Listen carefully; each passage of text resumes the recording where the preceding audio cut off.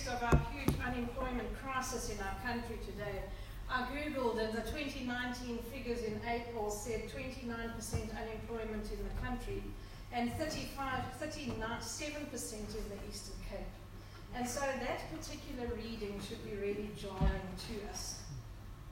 People need food, obviously. And here we have a statement from Paul that says in verse 10 of our reading, whoever does not work should not eat. But then we should be hearing what Jesus said in Matthew 5, and he said, give to those who ask. And from Deuteronomy in the Old Testament, it says in Deuteronomy 15, since there will always be some among you who are poor, I therefore command you to share your resources with the poor and the needy neighbor in your land. And each of these statements immediately evokes questions, I'm sure, in your own minds as well.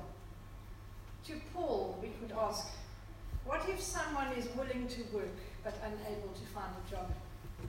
How can we justify or justly describe what unable to find a job means? Or is there an age limit for work? Can you be too old or too young? Does simply being of retirement age excuse somebody from being willing to work or being able to work? Is there an ability consideration, be it cognitive or physical? To Jesus, we perhaps ask, give to everyone who asks. Everyone? Paul said, I don't have to give to lazy people. What about that? Or what about if they're conmen, or drug addicts, or abusers, etc., etc.? And to Deuteronomy, we could possibly be asking, open my hands to a needy neighbor. Tell me, who is my neighbor? Difficult questions given our context in South Africa. I want to talk about 3 different working scenarios, and all of them are true.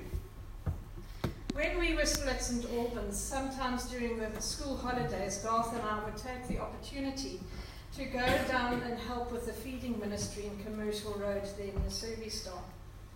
I remember one day when there were about 40 people in the queue waiting to get some bread and some coffee, and a well-dressed gentleman came up to me and asked me if he could speak to those who were queuing for food. I asked him why, and he said he was from an employment agency and that he had jobs at a company that needed 3 people for 1 week, and that there was another company that needed 2 people for a 3-week stint.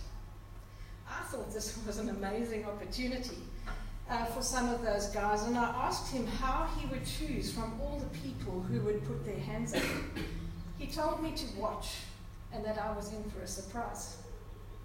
Just before we said grace to start handing out the food, this guy was given the opportunity to tell the unemployed about the jobs he had available.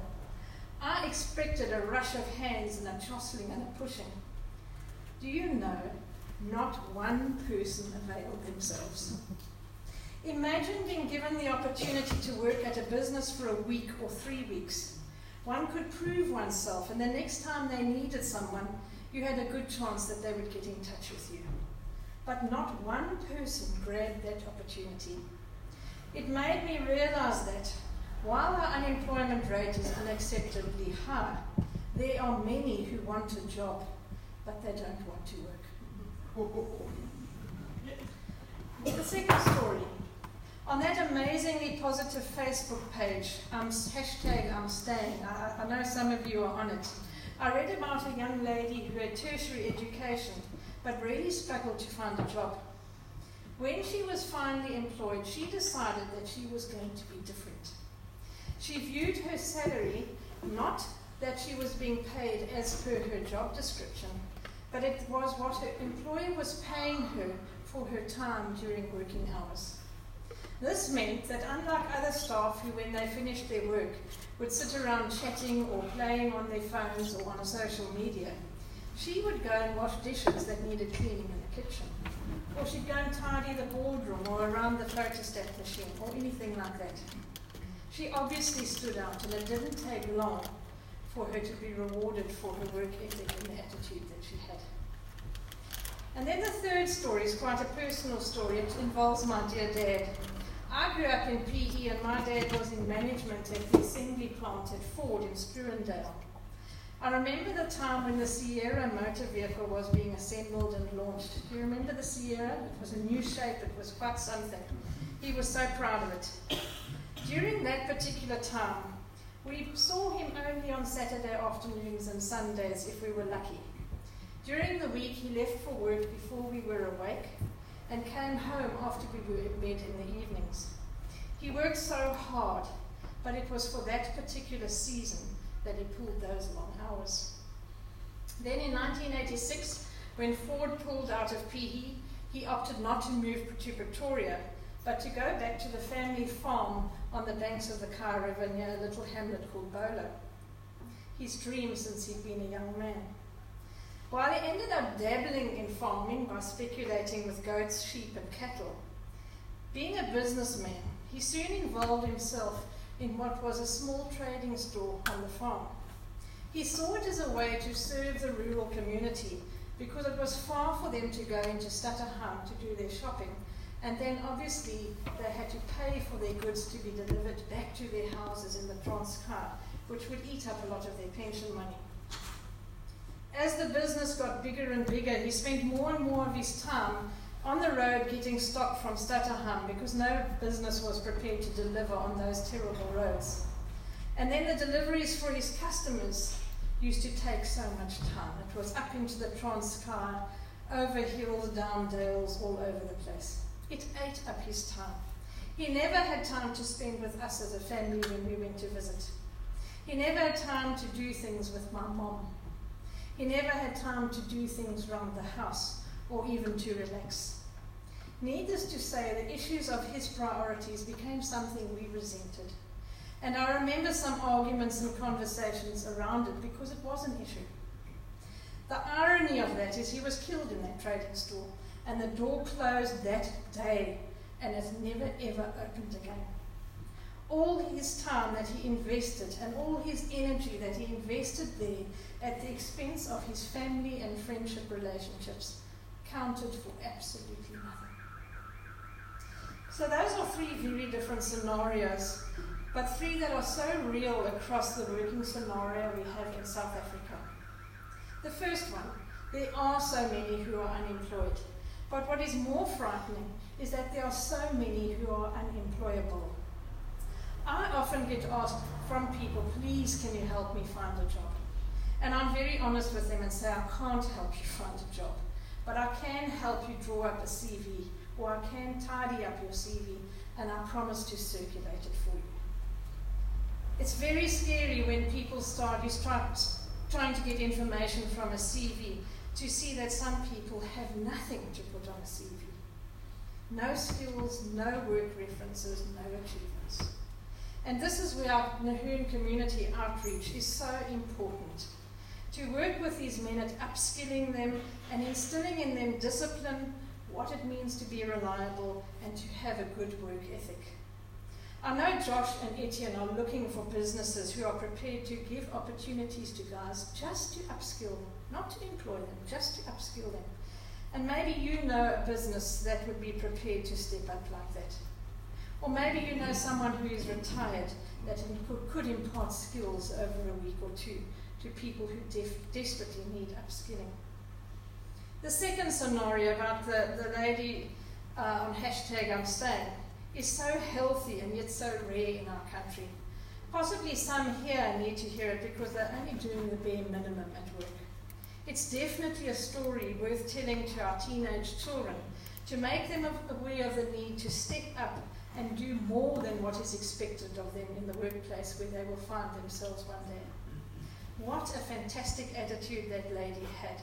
Imagine if that was the norm in our country instead of the very rare exception. And then the story of my dad. Obviously there's seasons where work has to take the priority, but for one to continually choose work over relationships is madness. Perhaps some here need to take a reality check on what their priority is when it comes to work and family. Perhaps some difficult conversations need to be had. But I want to tell you, as the daughter of a man who didn't have the balance right, it isn't worth it, even if your intentions seem right to you. Paul's second letter to the Thessalonians was written in about AD 51, just a few months after he wrote the first letter to them. In Paul's first letter, he explained to them, amongst other things, that Christ would return at any moment. Apparently some in Thessalonica misunderstood this to mean that they could stop working and simply wait for Christ to come back. It was for this reason that Paul wrote the second letter, in order to correct this misunderstanding. He began the letter by encouraging those who were still enduring persecution for their faith. And then he moved quickly to the heart of the matter. Paul explained that no one knows the time of Christ's return, but they know that Christ will return. Therefore, in the light of Christ's sure return, Christians should live lives that are beyond reproach. In our reading, it spoke about work, but work here is not limited to earning a paycheck. It focused rather on fulfilling whatever purpose God had called us to fulfill. If there's something good we can do, God wants us to step up. We have a duty to stand out as Christians among those we work with, those we come into contact with on a daily basis, and then also, obviously, here in our church family. I know for many of us, work is tough. For me, trying to get service delivery for residents is tough. Teaching nowadays is very tough. Being in business where sales are low and chasing after creditors is tough. Being in a boring job, it is tough. But hold on to the fact that for this season at least, that you are where God wants you to be. And He has placed you amongst the colleagues you are working with for a purpose. And maybe that will help you within your tough situation. If you're not speaking into the lives of your colleagues in your workplace, then perhaps Paul's second letter to the Thessalonians also applies to you. We have a great friend of Lily Kirschman, and I'm sure some of you know her, Barbara Voss, a wonderful Christian lady in her mid-90s. I've had dealings with her carer recently, a lady by the name of Zoliswa. And this is what she said to me about Barbara in a WhatsApp message, because we've had communication. She said, I've learned many things from her, and I think working for her is going to change many things in my life. We can't finish our day without talking about the Bible and Jesus. She is teaching me about prayer. And Barbara was telling me last week that because she can't see so well to read anymore, she asked Zoliswa if she was comfortable reading from the Bible for her each day. And this has resulted in deeper conversations between the two of them. And Barbara asked her if she had a Bible, and she didn't have one. And so Barbara has bought her a Bible. And at the age of 94, Barbara is still working for the Lord. It isn't about being too young or too old or too busy or too whatever. It's about living out our faith. At our Bible study group recently, we were talking about good works, and that there are many atheists, agnostics, non-Christians who are involved in some amazing projects to uplift individuals and communities. It depends on one of two things. What is your motivation? Or who is your motivation? In other words, you can be a non-Christian and do good work and reach out to others. You cannot, however, be a Christian without reaching out to others and doing good works. In Paul's first letter to the Thessalonians, he says, warn those who are lazy, encourage those who are timid, take tender care of those who are weak, be patient with everyone, always try to do good. And James 2 said, some people have faith, others have good deeds. I say I can't see your faith if you don't have good deeds, but I will show you my faith through my good deeds. And then tying it all in with the fact that we have so many unemployed people in our country and our city, also from James 2, it says, what good is it, my brothers, if someone says he has faith but does not have works? Can that faith save him?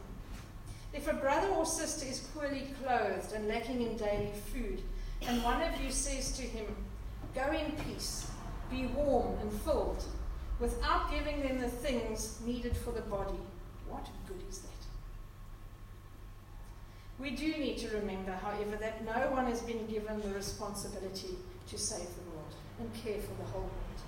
Our task is to care for someone near us who is in need. Jesus helped people one at a time. We obviously will not be able to care for everybody, but each one of us can care for somebody. This is the way to operate so that you don't feel totally overwhelmed by the needs we see around us daily. I have a friend who said she was considering retrenching her domestic worker at the end of the year, and then rather to use the services of butler and maid or a business like that. You know, where you get a group of ladies that come into your house with mops and their own detergents, and they whiz around, and within an hour or two they're out. And maybe some of you are considering making a few savings by doing something like that in the new year. I would just like to think about the person you're planning to retrench or to put on short hours. Losing the income they receive from you might turn them from struggling financially to being destitute. And in our current economic climate, they're probably not going to find another job. So just as God wants us to show our faith by doing things, He also wants us to show our faith by not doing things too. Not swearing and being blasphemous, not taking shortcuts in our dealings with people, not living a life of immorality or being a busybody, and not retrenching somebody or making their hours shorter because it will give us who are privileged a few extra rands. All economists are predicting really, really tough times ahead for us. Let us not make the tough times so much tougher for other people. And then moving briefly to the Luke reading. Immediately before where Jenny started reading is the story about the widow who gave just 2 pennies into the collection box at the temple. It talks of incredible generosity, even though the amount given in money terms was very little. Jesus was in the temple that day when the people were giving their offerings, and He didn't single out anybody who gave more.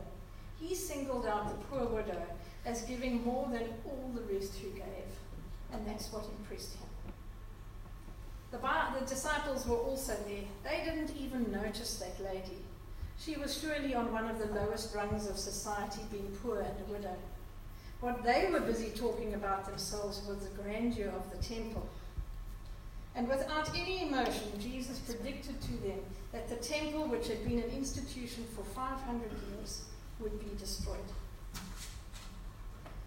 So many in our society today are striving to have more and more. Flashy cars, bigger houses, fashionable clothing, regular overseas holidays, and no doubt having tons of selfie photographs of themselves posing with all of these things. Like all temporary things that I've mentioned, none of them are important to God. Jesus told us what is important to Him, and He made it the greatest law. He said, love the Lord your God with all your heart, with all your soul, all your mind, and all your strength, and love your neighbor as yourself. So Paul ultimately calls on the Thessalonians in his second letter, and us, to work hard if we are fortunate enough to have a job, to not be idle and meddle in other people's business, and then ultimately, don't get tired of doing what is right. Don't get overwhelmed by the needs that you see. Keep on keeping on in doing good things. Make a difference to others wherever the need is. Never stop encouraging people around you. Don't ever give up on being kind. Don't ever give up also on being one who instills hope. Do whatever good you can, whenever you can, wherever you can, in whatever way you can, even if you don't feel like it or don't have to. Let us pray.